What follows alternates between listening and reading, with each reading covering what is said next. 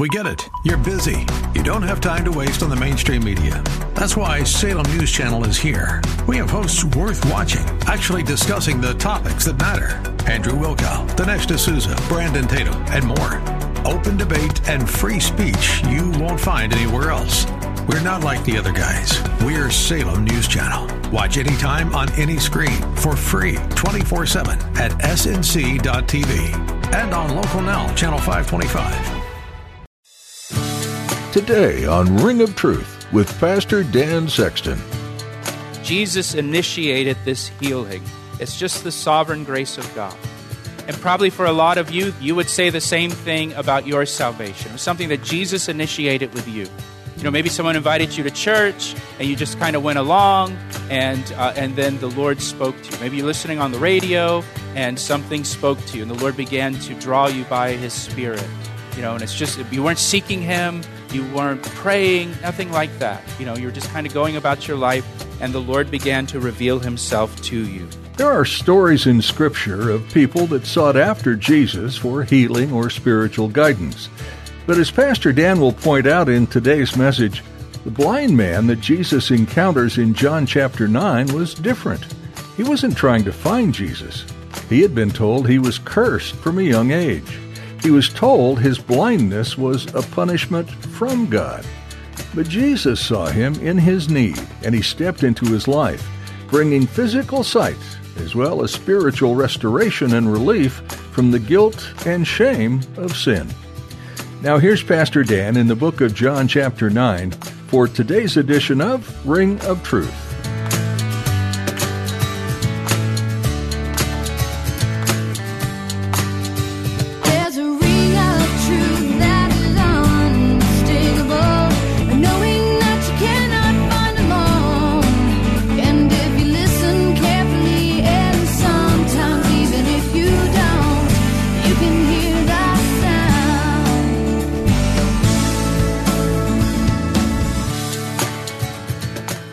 John chapter 9, beginning in verse 1.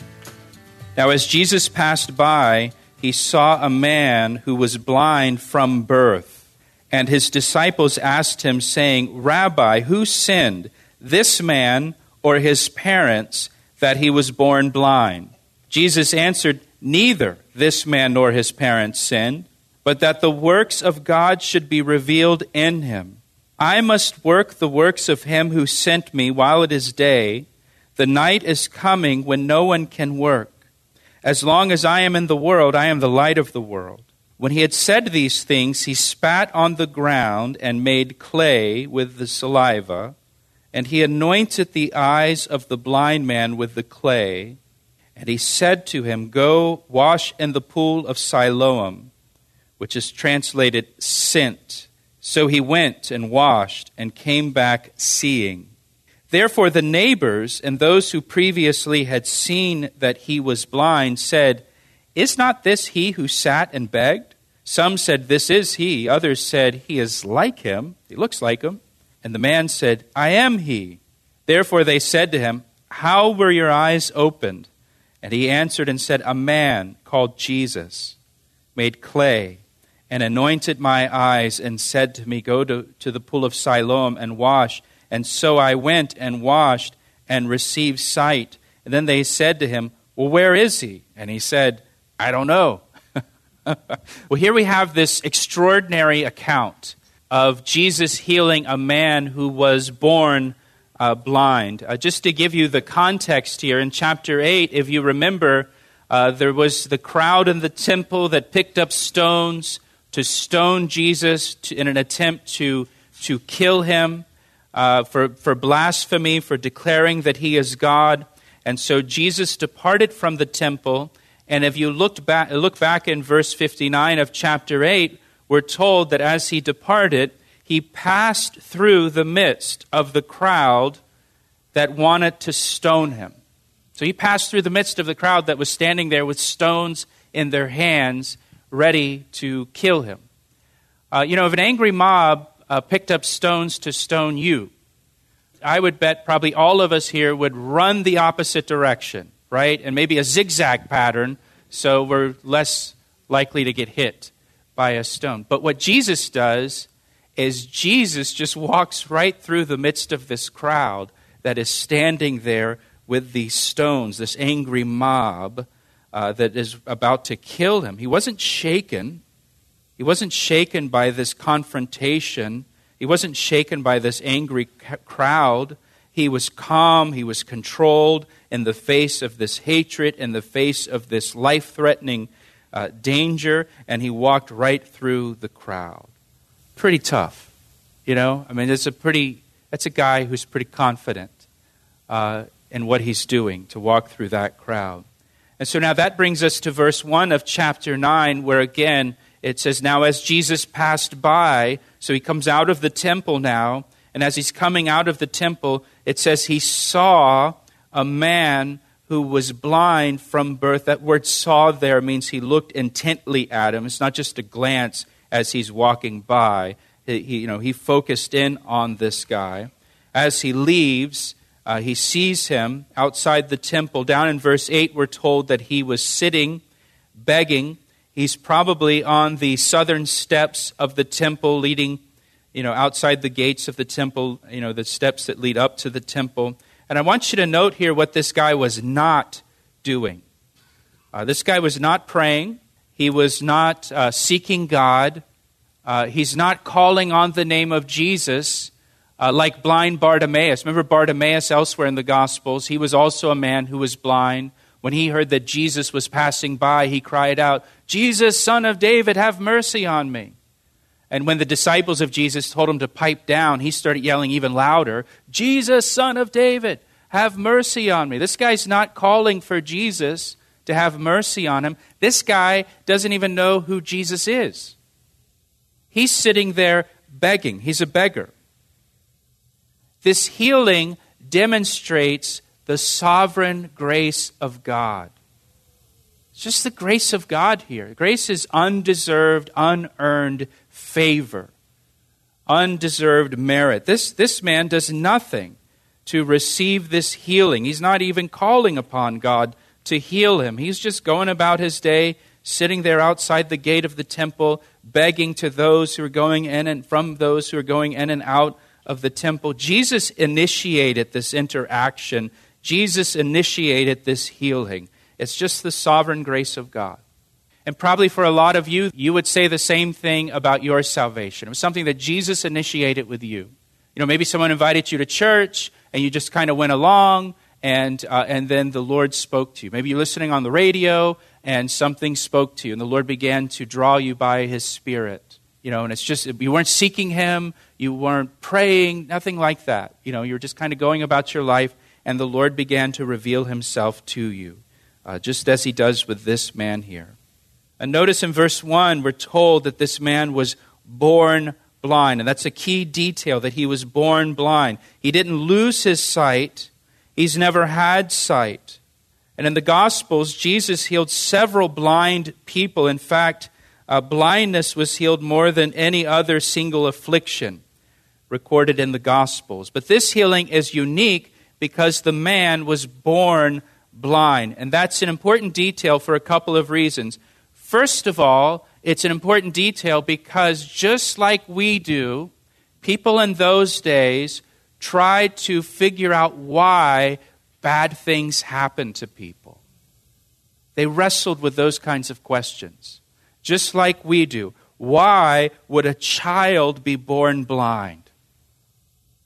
Why would a child be born with any disability? Why would a God who is loving and all-powerful and sovereign allow a child to be born with a disability? And we wrestle with those same kind of questions. Why is there evil? Why do bad things happen to innocent people? Why do bad things happen to innocent children? Why do children get cancer? Why do people suffer? Why do people die young? Like all of these questions that we wrestle with, they wrestled with, and they're hard questions. They're difficult to answer.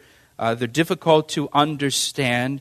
They're like these theological puzzles, that you don't have all the pieces to. You have some of the pieces. You can kind of make a little bit of sense of it, but you don't have a complete, full, satisfying answer. And they wrestled with that.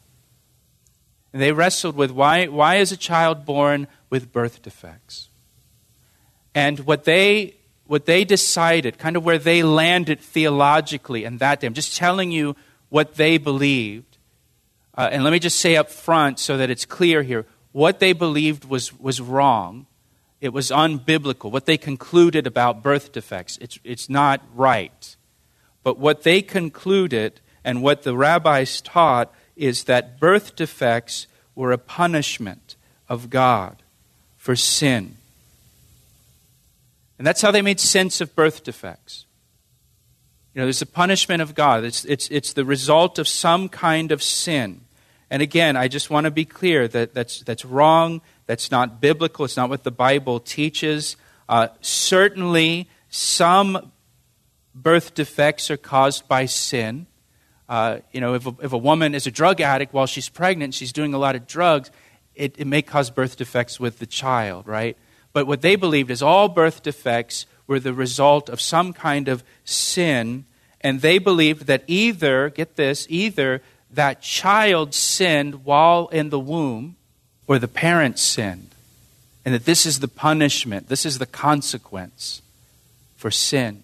They believed the child sinned in the womb. Remember, David said that he was conceived in iniquity. Remember, Jacob and Esau wrestled and fought with each other in Rebekah's womb. And so they said, well, maybe the child sinned in utero, and that's why they're born with this defect. Or the parents sinned, and that the punishment is now put upon the child, which is totally unbiblical, totally wrong. God doesn't punish the children for the sins of the parents, and He doesn't punish the parents for the sins of the children. But and this is what they believed. Listen, this is what they taught. They taught that if one of the parents looked at something inappropriate, the child could be born blind. Or if one of the parents listened to something inappropriate, the child could be born deaf. Or if one of the parents said something inappropriate, the child could be born mute. We'll return to Pastor Dan's message in just a moment. First, Pastor Dan would like to tell you about the new Calvary Chapel Ellicott City app. We recently launched an app for our church, and we're really excited about it. It's designed to keep you connected to our radio ministry, Ring of Truth, as well as to our church, Calvary Chapel. And get this, we have over 1,200 sermons on the app. The app is super convenient, it's easy to use, and allows you to listen to Bible studies anytime, anywhere. So download the app right now, search for Calvary Chapel Ellicott City in your app store, or just follow the links on our website at calvaryec.com. What a great way to stay connected to Scripture. Now, back to today's message on Ring of Truth. That theology is so wrong and so dumb. I mean, think about it. If that's true, we all would be born blind, deaf, and mute, and all of our kids would be blind, deaf, and mute, because we've all looked at things and listened to things and said things that were inappropriate at some point in our lives, right? So it's just dumb.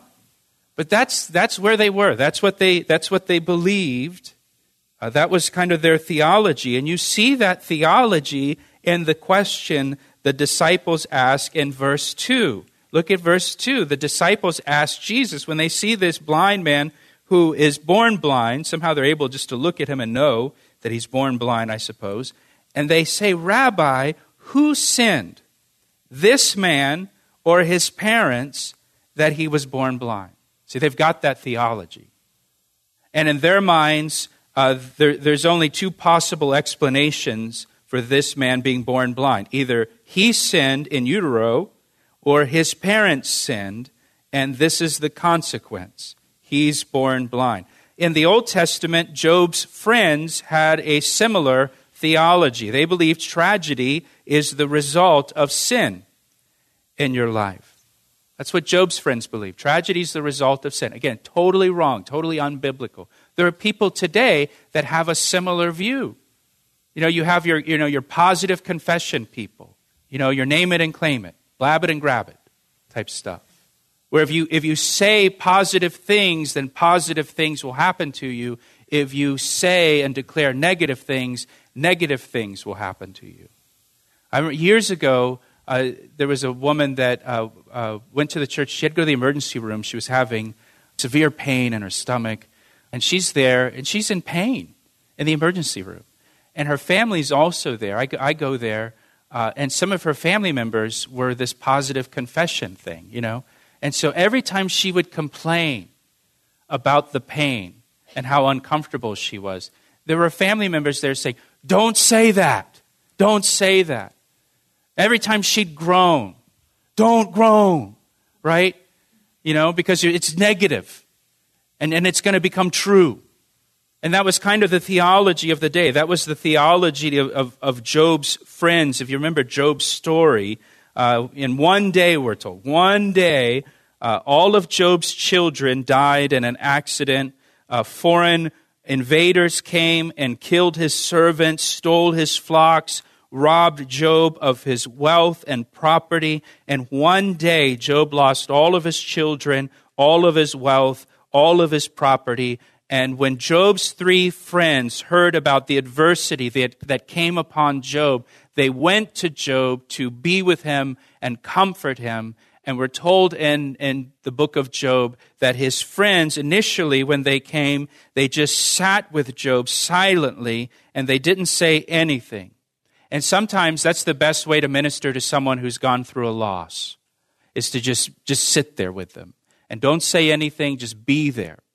Just be present with them. That's what Job's friends did initially. And then after about a week, they started to ask some questions. And they started to try to figure out why this happened. Isn't that what we do? Why did this happen? Why did this happen to me? And why did this calamity, why did all these calamities come upon our friend Job? And again, that's just what we do. When bad things happen to us, we start to ask, why? Why did this happen? Why am I going through this? And we go over it and over it and over it and over it in our minds, trying to figure out why. Trying to solve this unsolvable riddle. Why? Job's friends concluded, well, there must be sin in your life, Job. You've got some unconfessed sin, and God's punishing you now by bringing all of these calamities on you. Come clean, Job. Confess the sin, and then healing will come to your life. And we can wrestle with the questions of why. Why did this happen? Why did this come upon me? Why am I going through this? And let me just say to you, you're never going to answer that this side of heaven. You're never going to get that answer. It's just a riddle that has no answer this side of heaven. When we get to heaven, we're going to know all things. You're going to know the why. But right now, you're not going to know the why. There's a Josh Garrell song called Farther Along. Farther along, we'll know all about it. Farther along, we'll understand why. But not right now. In heaven, you'll understand why. Here, the disciples, they asked Jesus basically this question. Why? Why was this man born blind? Did he sin? Is that why he was born blind? Or did his parents sin? And that's why he was born blind. You know, it's hard for us to imagine with this kind of bad theology that they were teaching at that time. It's hard to imagine what kind of anguish and guilt the parents went through. How many times did they ask why? Why was our son born blind? What did we do wrong to bring this affliction on our child? Again, they were taught that it's the punishment of God for sin, either in their lives or sin in their child's life when he was in utero. And I'm sure that just brought unimaginable guilt upon the parents of what did we do to cause our child to be born blind. Maybe it brought a conflict between the man and his parents. Maybe the man blamed his parents. You did this to me. You ruined my life. It's your fault that I was born blind. Maybe he resented his parents. We don't know. So the detail here that he was born blind, it's an important detail for us to understand the story. It's also important for us to note that he's born blind here because they also taught in that time that only God could heal someone who was born blind. Only God could do it. because it's the judgment of God in their minds, in their theology. This is the judgment of God, so only God can lift that judgment. So they believe that only God can heal a person born blind. Again, there's other examples in the Gospels of people that became blind that were healed, but this one's unique because the guy's born blind. And in their mind, that's the judgment of God. Only God can lift this judgment. They taught that when the Messiah comes, he's going to give sight to the blind. And that will be a sign of the Messiah, a messianic sign. That's how you'll be able to identify him. I'll give you a couple verses. There's a lot of verses that talk about this in the Old Testament, but here's just two for you. Psalm 146, verse 8, if you're taking notes, it says, the Lord, and it's all capital letters, L-O-R-D, it's Jehovah, the Lord Jehovah opens the eyes of the blind. It's only the Lord, it's only God who does it. Isaiah chapter 35, verses 4 and 6. Say to those who are fearful-hearted, listen to what it says, be strong, do not fear. Behold, your God will come. Who's going to come? Your God. God will come with vengeance, with the recompense of God. He will come and he will save you. And then, when God comes, the eyes of the blind shall be opened, and the ears of the deaf shall be unstopped, that the lame shall leap like a deer, and the tongue of the dumb shall sing the mute. For water shall burst forth in the wilderness, and streams in the desert. When God comes, the eyes of the blind shall be open. And so they believed, rightly so, that only God can open the eyes of the blind. Only God can open the eyes of someone born blind. So that's important here. That's important to the context here. The disciples, again, they asked, Rabbi, who sinned, this man or his parents, that this man was born blind? And look at Jesus' answer now in verse 3. His answer is so important for us and in helping us in facing our affliction, facing the things that we have to suffer through in this life. Look at what he says. Who sinned, the man or his parents, that he was born blind? And Jesus' answer is neither. Neither this man nor his parents sinned. So right here he corrects that theology, that bad theology. He says that's wrong. But that the works of God should be revealed in him. The disciples asked the wrong question. The question is not, why did this happen? The question is, what will God do with it? What will God do with it? Not, why has it happened? Again, you're never going to answer that question. You're never going to solve that riddle. The question should be, what will God do with it? What will God do with it? And again, we've all had tragic things happen in life. We've all suffered. We've all had setbacks. We've all experienced afflictions of different kinds. We could go around the room and we all have stories to tell of things that have happened, tragic things that have happened. And again, how do you look at those tragedies? How do you look at your afflictions? We can strip our gears trying to figure out why, and we never get that answer. We never get a satisfactory answer to that question. But the question we should be asking is not why, but what will God do? He asked me how I know, and I say it rings truer than the finest crystal. The book of 1 John invites followers of Jesus into a consistently growing relationship with our Heavenly Father. The Christian walk isn't meant to stagnate, no matter how long you've been pursuing your relationship. There's always more to discover about your Almighty Creator, and more ways in which He can refine your heart. As you've done already today by joining Pastor Dan for Ring of Truth, we encourage you to continue spending time in the Word regularly. We also urge you to make conversation with God a regular part of your routine as well, praying and listening to what your Heavenly Father wants to say to you. And know that here at Ring of Truth, we're also praying for you. We're so glad you joined us today, and we'd like to invite you to visit us here at Calvary Chapel. If you live in the Baltimore, Washington area, come worship with us this Sunday at 9 or 11 a.m. Calvary Chapel is located in Columbia, Maryland, only minutes from Route 95, Route 29, or Route 100. For more information on what you can expect when you visit, go to calvaryec.com or give us a call. We can be reached at 410-491-4592.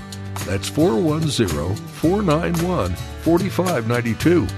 That's all for today. Join us next time for more right here on Ring of Truth.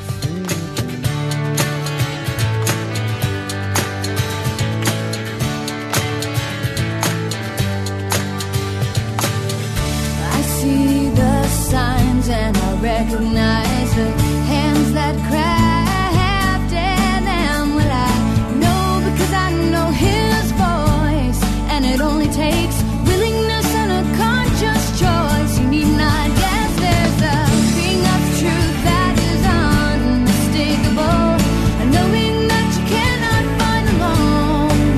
And if you listen carefully, and sometimes even if you don't, you can hear the sound.